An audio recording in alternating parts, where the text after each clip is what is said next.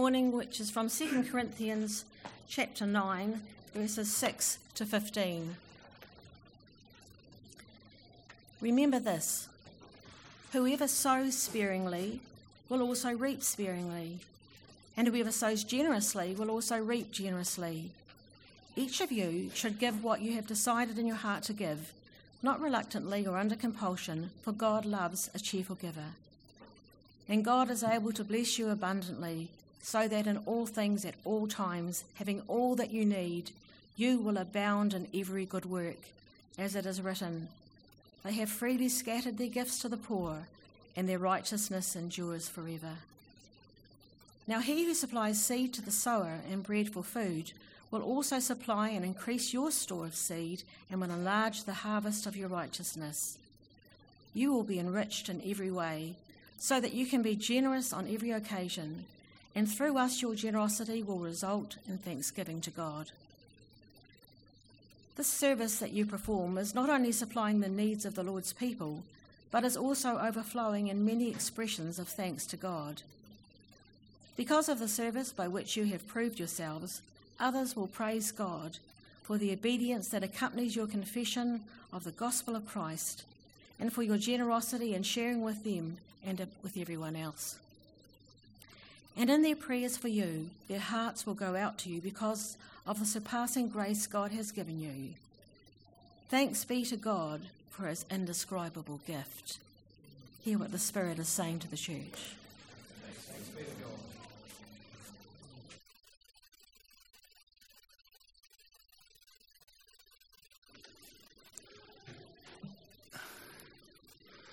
Well, good morning, everyone. Oh, you know my name, okay. I'm Richard. I'm on staff here at Hope, and I'm excited to open up God's Word with you this morning. Who here has a hobby? Show of hands. It's pretty much everyone. Are you any good at your hobby? Or do you do it for the love of it? Well, I dare say you're better at your hobby than I am at mine. You see, I fancy myself a bit of a beer home brewer. Every few months, Fred and I, we try and improve on our previous attempt. And we've had some doozies. But here's the thing. No matter how bizarre our previous attempt, I still find that I'm happy to fork out money for the next potential travesty. We live in hope, don't we, Fred? Yeah. My heart is in home brewing, even if my skill is not. Is your heart in a hobby or a passion? And do you find your money gravitating towards it? There's certainly nothing wrong with that. God has put these in our lives for our enjoyment.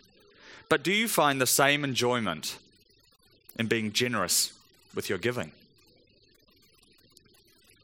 I'm going to look at why we have a problem with this passage from 2 Corinthians. And then I want to show you why our solution can be found in the three persons of the Trinity. Let's pray. Father, this morning we ask that you would still us in your presence. Open our hearts to your word and give us ears to hear and understand what you are saying to us. Amen. So we are in a 4-week series on stewardship. Stu has spoken on the way we are to nurture our relationship with God. And last week, we heard from Zishan about the way we can steward our talents that God has given us. This morning, I'm going to discuss the way that we steward our money. You can often tell where a society places its value by the number of words it produces for a certain concept. In English, we have only one word for rice. But I've heard that in Japanese there are 7. However, we have over 40 words for money. It's no wonder that our Lord devotes almost 2,000 verses of scripture to this topic. Not because it's particularly important for him, but because it's so very important for us. It permeates so much of our thought and time. So Paul the Apostle is writing to the church in Corinth and discussing the arrangements for a gift which the Corinthians, a couple of years earlier, had agreed to give to the church in Jerusalem, which is suffering as a result of a severe famine. Paul, Titus, and the others are eager to see the Corinthians demonstrate their generosity. And Paul reminds them here of the gift that they had pledged. Had there been rumours that the Corinthians may be wavering in their commitment?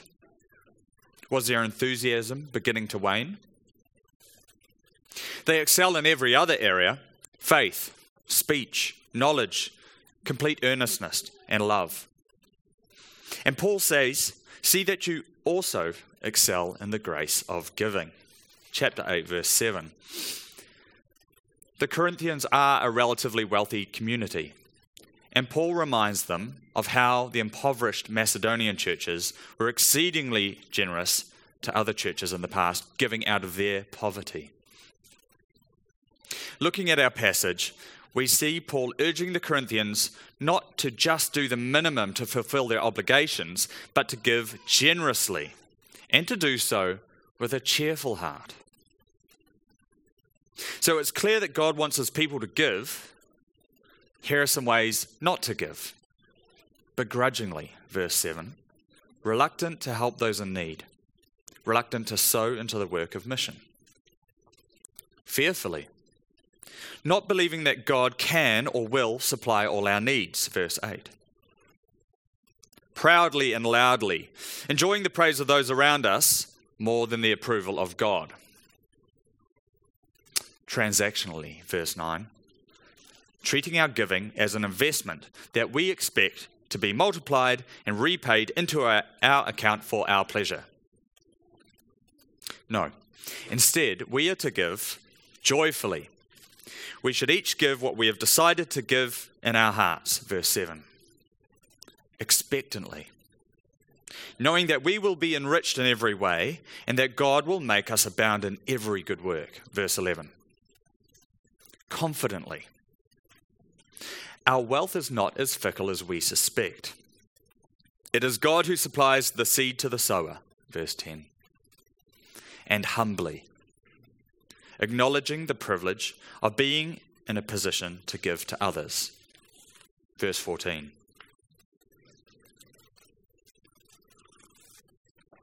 Paul's desire for the Corinthian church is that they would revel in being part of the wider church. He wishes that they would share in the joy of fellowship with the churches in other regions. And as a result of their giving, those churches will thank and praise God for their obedience. Do we revel in being part of the wider church? Do we actually see the churches around Dunedin, New Zealand, and the world as our brothers and sisters? Or is that just the language we use? Unfortunately for me, the problems that Paul and the Corinthians wrestled with feel all too familiar. Something that started off feeling like a privilege and a joy to contribute to, over time becomes a burden and an unwelcome obligation. What hinders my generosity? Is it a poverty mindset? Is it anxiety? Perhaps past bad experiences? Maybe resentment or judgment of the receiver? Do I consider that they are worthy or grateful enough? Do any of these ring true for you? Why did the Corinthians and why do I struggle here so often? Why do my heart and my treasure not always find their home in the same place as God's? Some people find it easier to be generous with their money. Some people are in a position to give more than others. Some of us find it easier to be generous with our time or our prayers or in service. And this is the diversity of gifts within the body of Christ. God cares deeply about these things. But it doesn't mean that we could ignore the Bible's teaching on financial generosity.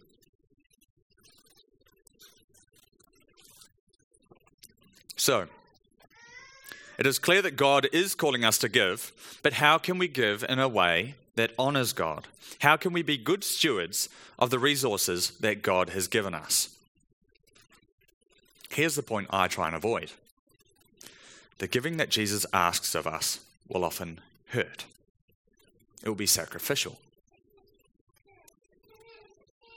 Consider the poor widow in the book of Luke who gave her 2 copper coins to the temple treasury. Could she really be viewing her offering in a rational human sense?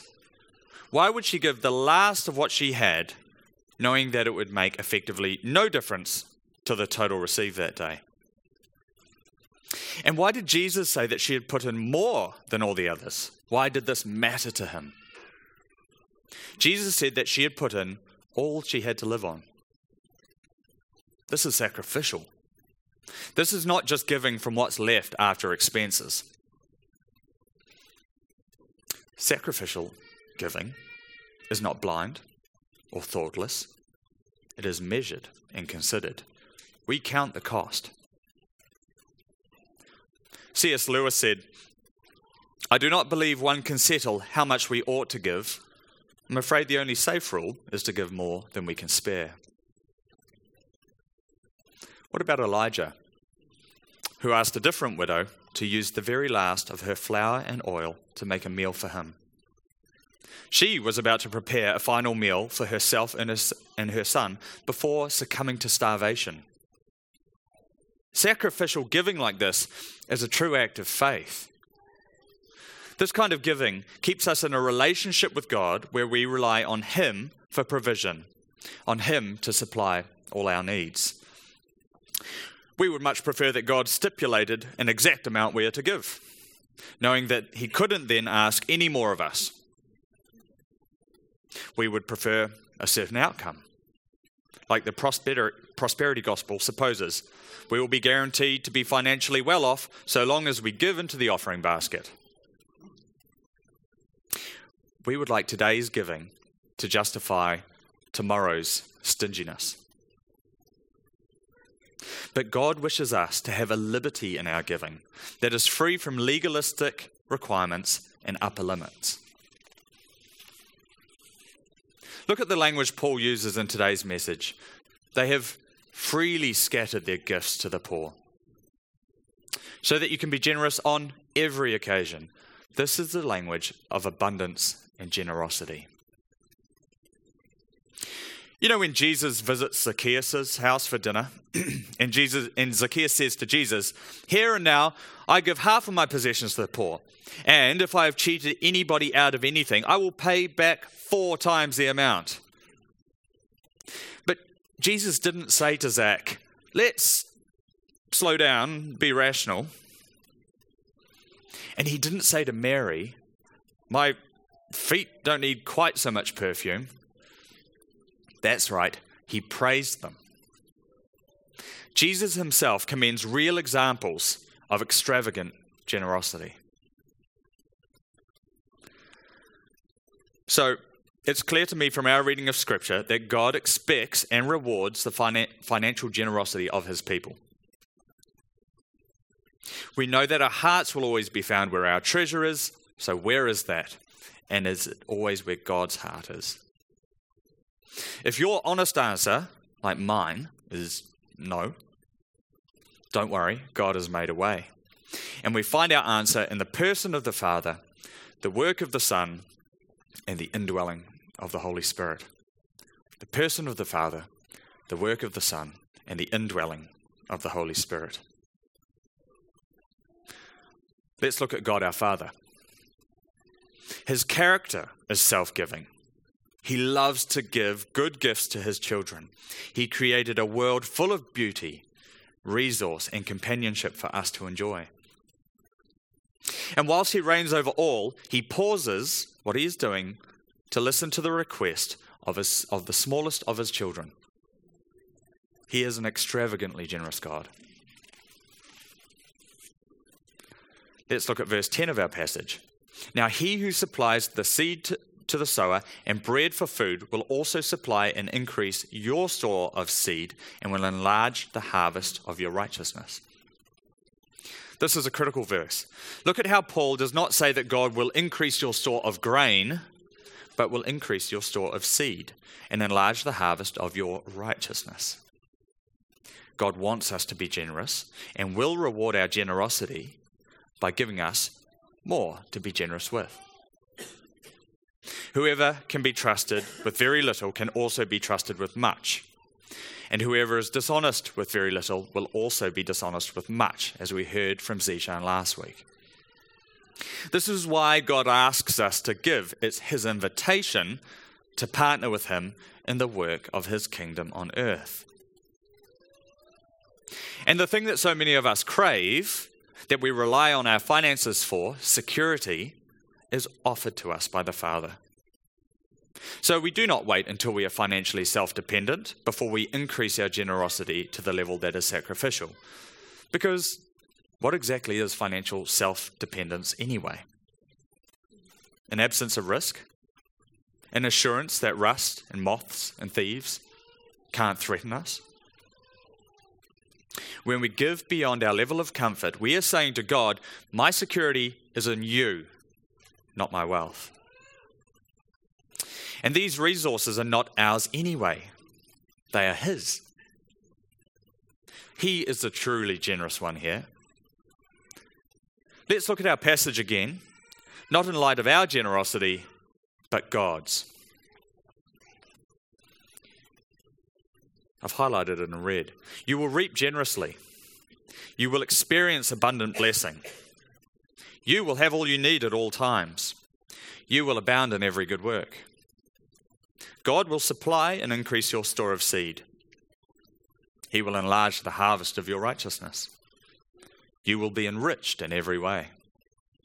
The Lord's people will be supplied. The hearts of those receiving your generosity will go out to you because of the surpassing grace that God has given you.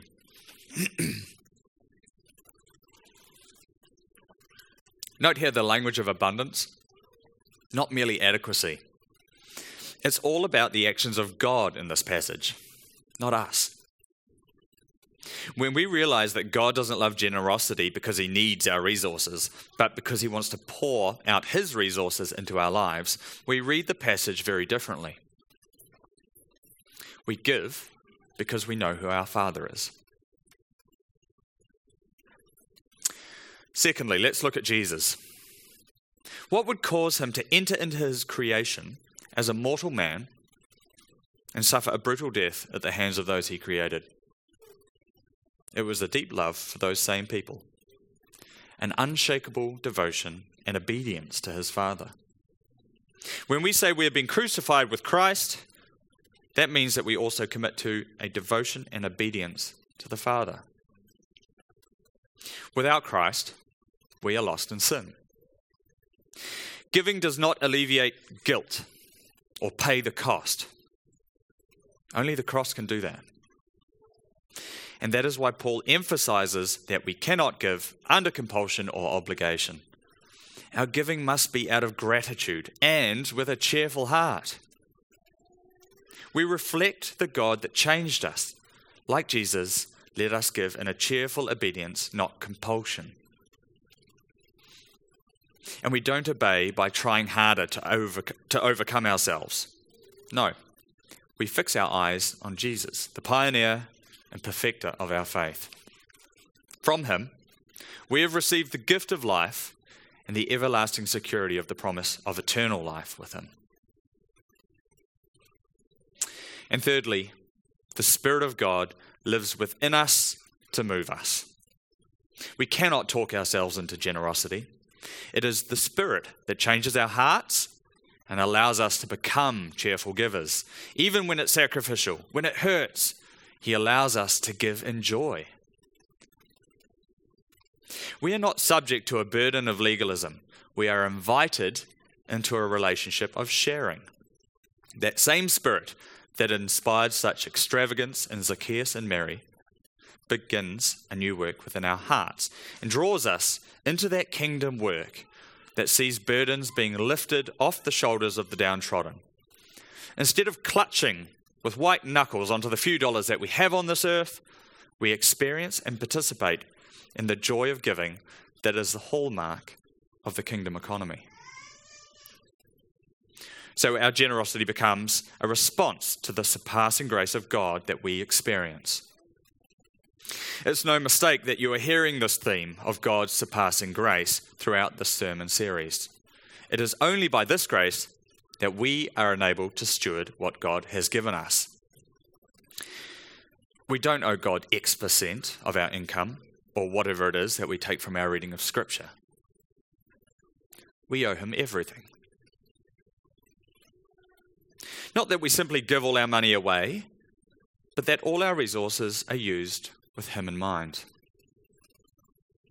A mark of a life changed by the gospel is that of joyful, sacrificial generosity. Like Paul says, our giving and obedience accompanies our confession of the gospel. Our entire value system has been turned upside down. We can still enjoy the things we spend money on, our hobbies, our passions. God has put these things in our life for our enjoyment. But we also have a deep joy in using our money to bless others. Our hearts and our money should ultimately gravitate towards God. It was the joy of Jesus to obey his Father. He who had everything left heaven, became poor to save the lost and give up his very life. In the previous chapter, Paul says to the Corinthians, "You know the grace of our Lord Jesus Christ, that though he was rich, yet for your sakes he became poor, so that you, through his poverty, might become rich." Chapter 8, verse 9. Jesus is our motive. When we are generous, we are continuing the work of Jesus in his gospel, by the grace that is from God alone. We've been taught by our culture that relationships are transactional. God says differently. It's not about the numbers. It's about a deep trust for a God who loved us so much that he would give sacrificially of himself to pay the debt that we had amassed. Because the transaction that needed to take place has already taken place. But it had to be one-sided. And thank Jesus for that. For we could never hope to repay the cost of the cross.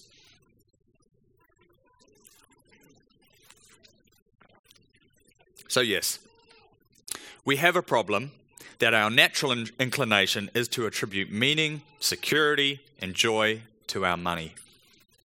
Left unchecked, our hearts gravitate towards wealth. But the solution to our problem is not found in more money, but in our Lord God, Father, Son, and Holy Spirit. We know the security and abundance of the Father. We see the obedience and sacrifice of the Son, and the Spirit of God lives within us to move us. What does a generous church look like? What would a Macedonian church look like in Dunedin? What would be the effect on the city and the culture? Can we imagine for a moment what it would look like to fund the spread of the gospel in our town? To see people set free from poverty? What would the transformational effect be in the many spheres of our society? Let us not love money, but let's love what we can do with it. What would it look like if we, Hope Church, could grasp the surpassing grace of God? Now my debt is paid. It is paid in full by the precious blood that my Jesus spilled. Now the curse of sin has no hold on me. Whom the Son sets free, is free indeed. In response to this grace, let's pray. Lord of all, we ask that you would move within us to transform us day by day, more into the image of your Son. In obedience to you, he left the riches of heaven to enter into our story and save us from the hell that we had created. He was rich, but for our sakes became poor. Give us a heart like his. Father, might we catch a glimpse of your splendor and majesty to better understand the abundance and extravagance of the God we serve. Give us a freedom with our money that would allow us to be generous on every occasion and would accompany our confession of the gospel. Speak to our hearts. Challenge us. Change us. Give us confidence and compassion when we sow into the work of your kingdom. All that is in the heavens and the earth is yours, and of your own we give you. Amen.